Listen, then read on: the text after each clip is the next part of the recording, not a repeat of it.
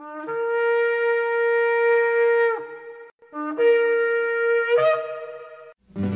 I've had enough of this world and its pleasures.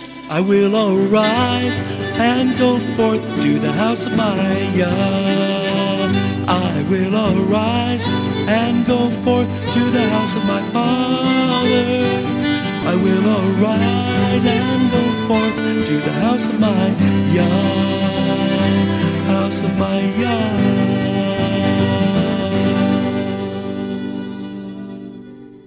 Shalom, and welcome to today's teaching on the Hebraic roots of Christianity, where we study first century Christianity and the faith that Jesus, whose Hebrew name is Yeshua, which means salvation, taught his disciples. And now, Hebraic roots teacher Eddie Chumney of Hebraic Heritage Ministries International. Shalom. I'm Eddie Chumney of Hebraic Heritage Ministries, and we welcome you to today's teaching on the subject, Secrets of Biblical Hebrew. This is part 4 of the series. Next, we're going to look at the 14th letter of the Hebrew alphabet, and that is the Hebrew letter Nun. And Nun represents a fish. This is explained in the book Messiah and his Hebrew alphabet by Dick Mills and David Michael on page 70. A fish was the primary first century symbol that was linked or associated with believers in Yeshua as the Messiah. Grant Luton explains this in his book in his own words on page 145. So, if you look at Psalm 145 in the Bible, in the Hebrew, it is written as an acrostic. Psalm 145 contains 21 verses. Now, there are 22 letters in the Hebrew alphabet. And so, the style by which the psalm is written is verse 1 is written as an acrostic, and the verse begins with the first letter of the Hebrew alphabet, the Aleph. Verse 2 begins with the second letter of the Hebrew alphabet, and that is the Bet. Verse 3 starts with the third letter of the Hebrew alphabet, which is the Gimel, and so on. And so it goes through the Hebrew alphabet as an acrostic. However, when we come to the 14th letter of the Hebrew alphabet, the Nun is missing in the sequence. The next thing we want to share you in the scriptures about the Nun is Numbers in chapter 10, verses 35 and 36, as this would appear in a Torah scroll, that these verses look like they're separated from the other verses and bracketed. And so the bracket that encloses these two verses is the Hebrew letter Nun. This is explained by Grant Luton in the book in his own words on page 146. And so in these verses, we have two inverted Nuns. And the verses read, "Whenever the ark sent out, Moses said, 'Rise up, O Lord, may your enemies be scattered. May your foes flee from before you.' And whenever it came to rest, he said, 'Return, O Lord, to the countless thousands of Israel.'" And the rabbis, seeing how these two verses are, and they have inverted Nuns to cause you to take notice of these two verses, the rabbis say that those two verses in the Torah have enough spiritual understanding and insight associated with them that they deserve to be a separate book of the Torah all by themselves. And this is in the Talmud in Shabbat 115 and 116. Now, Grant Luton explains in the book in his own words on page 147 that the book of Numbers itself speaks mainly of the Israelites' journey through the wilderness. But Numbers chapter 10, verses 35 and 36 speaks of the ark's journey. Since Moses recognized that Israel would always have enemies who would take every opportunity to attack them, he began each leg of the journey with the plea that God would protect his people as they traveled to the land he had chosen for them. Whenever they paused in their journey, he would ask the Lord to reside in their midst in such a way that the countless thousands would experience his presence. And so in a synagogue, in a Torah service, at the moment that the scroll is removed from the ark, the verse, "Rise up, O Lord, may your enemies be scattered, may your foes flee before you," is recited. And then the Torah scroll is lovingly carried around the synagogue so that all may be able to honor it by touching it with the fringes of their prayer shawls. The scroll is then unrolled, and the weekly Torah portion is read aloud by individuals who are called upon from the congregation. And at the conclusion of the reading, the rabbi raises the scroll and turns his back to the congregation so that the words of the Torah scroll are visible to all. While held aloft, the following Hebrew blessing is chanted, that it is a tree of life to those who take hold of it, and happy are those who support it. Its ways are ways of pleasantness, and all of its paths are peace. Turn us, Lord, to you, and let us return. Renew us as in the days of old.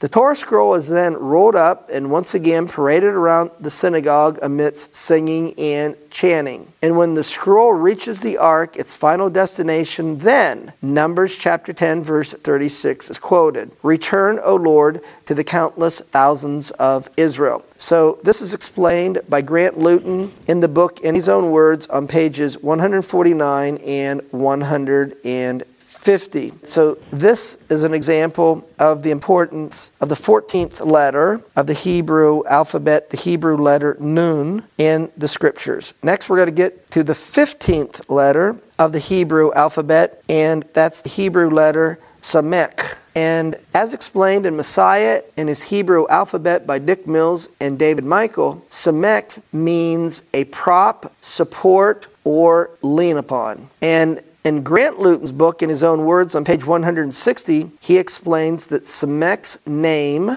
appears in the Torah in its root form most often in accounts describing the priests laying hands on the head of a sacrificial animal. The placing of a priest's hands on the sacrifice is phrased V'samak yado, and he placed his hands. And what is understood is that the priest leaned his weight upon it. So now we are going to go to the 16th letter of the Hebrew alphabet, and that's the Hebrew letter Ayin, which means or it's associated or represents an eye. This is explained in the book Messiah and his Hebrew alphabet by Dick Mills and David Michael on page 90. So Ayin represents or it's associated with an eye. And so now we're going to go to the 17th letter of the Hebrew alphabet, and that's the Hebrew letter Pei. And Pei in Hebrew means or represents a mouth. This is explained by Messiah and his Hebrew alphabet by Dick Mills and David Michael on page 97. Continuing on here, Pei has two forms, and it has a closed form and an open form. The closed form is used at the beginning and the middle of Hebrew words, while at the end of the word, its open form is used. And this is explained by Grant Luton in the book In His Own Words on page 174. So next, we are going to go to the 18th letter of the Hebrew alphabet, and that is the Hebrew letter Zadi. And Zadi means righteousness, and this is explained in the inner meaning of Hebrew letters on page 257. So Zadik is an alternative form of Zadi. Zadik means one who is righteous, right, righteous, just, innocent, honest, upright, pious, or correct. And that's going to allow us to go to the 19th letter of the Hebrew alphabet, and that is the Kof. And Kof in Hebrew is associated or means monkey or ape. And this is explained in the inner meaning of the Hebrew letters on page 269. And Kuf means back of the head.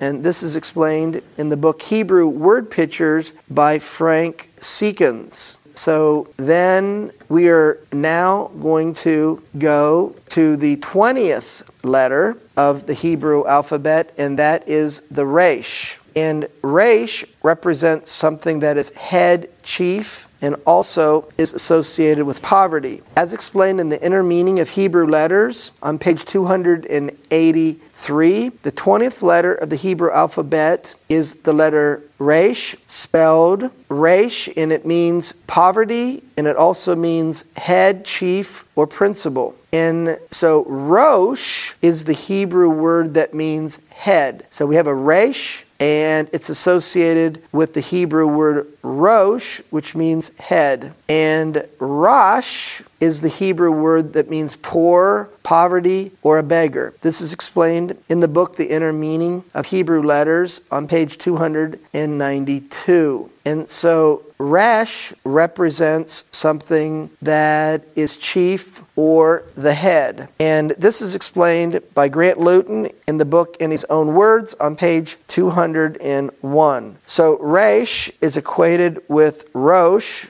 which in Hebrew means head, and Resh has several definitions. It means head, chief, master, prince, leader, commander, but also it means poverty. And so the spiritual meaning that we can glean or draw from this is if we allow ourselves to be ruled by the head, making it our master or leader, then we will suffer spiritual poverty. But Yeshua also explained in Matthew in chapter 26 that the greatest in the kingdom will be the servant of all. So one that's the head is the one that humbled himself and made himself low. So we can also explain it that way. Next is the 21st letter of the Hebrew alphabet, and it's the Hebrew letter Shin. And it has two forms, and one is when we have the dot at the right side of the letter, and when the dot's on the right side, then we pronounce it as Shin, and if it's on the left side, we pronounce it as Sin or Sin. So Shin also means a tooth, as explained in Hebrew Word Pictures by Frank Seekins on page 92. Next, we want to explain to you something that is very interesting. In 2 Kings chapter 21 verse 4 it is written, "And he built altars in the house of the Lord, of which the Lord said, in Jerusalem will I put my name." So if you would look at an aerial photograph of Jerusalem, Jerusalem is shaped like the Hebrew letter Shin. So in looking at an aerial photograph of Jerusalem, on the right would be the Kidron Valley, and then we have going through the middle is the Tyropoeon Valley, and to the left is the Hinnom Valley. And so if you would draw in these valleys, it forms the shape of the Hebrew letter Shin. Now, a mezuzah, which is what you would put on your doorpost to invite or represent the presence of the God of Israel in your house, that the Hebrew letter Shin appears on a mezuzah. And usually the Hebrew letter Shin is large or enlarged. This is explained by Grant Luton in the book In His Own Words on page 210. Usually written on a mezuzah is the Hebrew word Shaddai. And Shaddai represents the protection of the God of Israel. It comes from Shomer, which means to guard and protect. And also, Shaddai represents God's provision. So he guards, he protects the house, and he's the provider of the house. So now we're going to get to the last letter of the Hebrew alphabet, and that's the Hebrew letter Tav. As explained in the inner meaning of Hebrew letters on page 309, Tav means a mark, sign,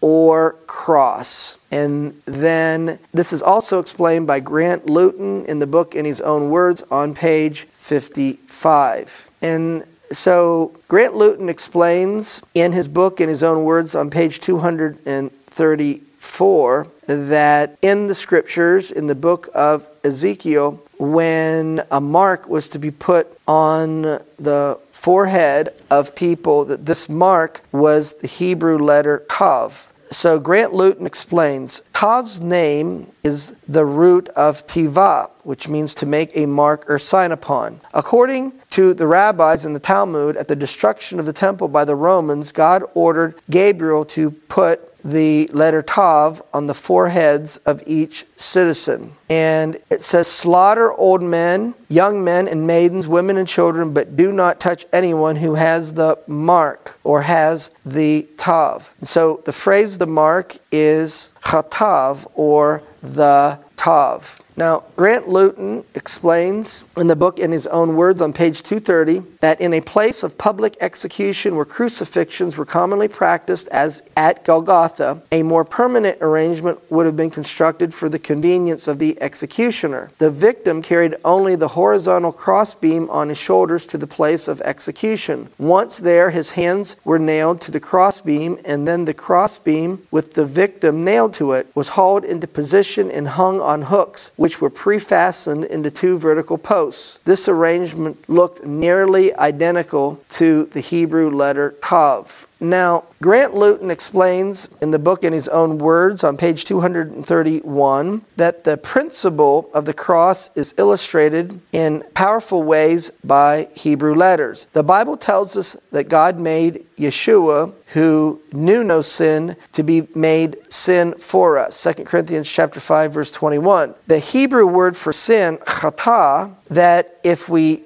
fasten sin to the cross, the Tav, we have the word hatat, which means sin offering. So we have the Hebrew word for sin, chata, and then add the Tav to it, chatat, and it means a sin offering. So that's going to conclude our study on learning the Hebrew alphabet, and in doing so, seeing unique spiritual truths that are contained within the Hebrew Scriptures. Next, we are going to give you many examples of how the Hebrew language is going to help you to have a deeper and richer understanding of the Scriptures, and how it's going to help to give you unique insights of the Bible. And so to begin with, we are going to look at Matthew in chapter 5 and verse 18, where it is written, Yeshua said,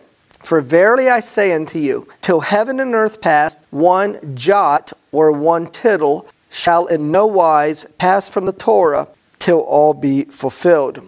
And from the book, Understanding the Difficult Words of Jesus by David Bivin and Roy Blizzard Jr. on page 155, they have the following commentary regarding this verse. Never imagine for a moment, Yeshua says, that I intend to do away with the law by misinterpreting it. My intent is not to weaken or do away with the Torah, but to properly interpret God's written word. I aim to establish it, that is, to make it more lasting. I would never invalidate the Torah by effectively removing something from it through misinterpretation. Heaven and earth would soon disappear than something from the Torah. And furthermore, not the smallest letter of the Hebrew alphabet, that is, the jot or the yod, nor even its in the decorations on the Hebrew letters, the decorative spurs, will even disappear from the Torah. And so we're going to see that as the King James translates this verse as one jot or one tittle shall in no wise pass from the Torah till all be fulfilled, we're going to see that the jot is a reference to the smallest letter in the Hebrew alphabet. That's the 10th letter. That is the yod. In the tittle are the decorations that are put on the Hebrew letters in a Hebrew Torah scroll. And so in the book, This is the Torah, on page 101 by Alfred Kolach, the question is asked, why are some letters of the Torah scroll embellished. The embellishments used by the scribes to decorate the letters in the Torah are called tagin. And these embellishments are referred to in the Talmud as ketarim, or singular ketar. Ketarim means crowns. And the New Testament in Matthew chapter 5, verse 18, as we just quoted, refers to them as tittles. And now, from page 102 of the book, This is the Torah, by Alfred Kolach, he explains that the 7 Hebrew letters that are most commonly decorated with tagin, or tittles. 7 of the 22 letters in the Hebrew alphabet are decorated in the Torah scroll with tagin, or tittles. These are the letters Shin, Ayin, Tet, Nun, Zayin, Gimel, and Zadi. Next, we're going to look at the Hebrew language to get an insight regarding what is truth. And this comes from the book by Grant Luton in his own words on pages 77 and 78. The Hebrew word for truth is emet,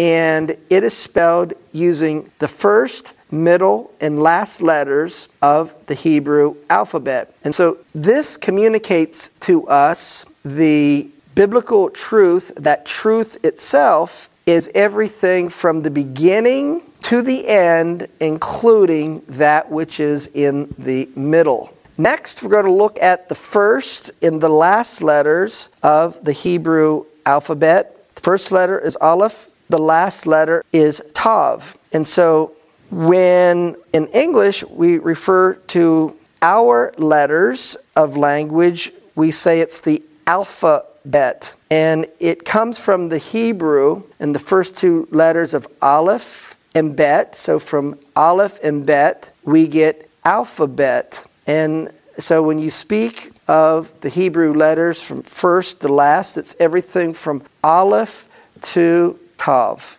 So Aleph Tav itself represents completion and perfection. And this is explained in the Wisdom of the Hebrew Alphabet by Rabbi Munk on page 34. Now, if we look at Deuteronomy in chapter 11 and verses 26 and 28, it is written, "Behold, I've set before you this day a blessing and a curse." Verse 28, "A curse if you will not obey the commandments of the Lord your God, but turn aside out of the way which I command you this day to go after other gods which you have not known." So, in the Torah scroll, in the Hebrew, where we have the blessing, we have there Aleph and Tav. So regarding the blessing, Aleph and Tav is used. Regarding the curse, Aleph and Tav is omitted. So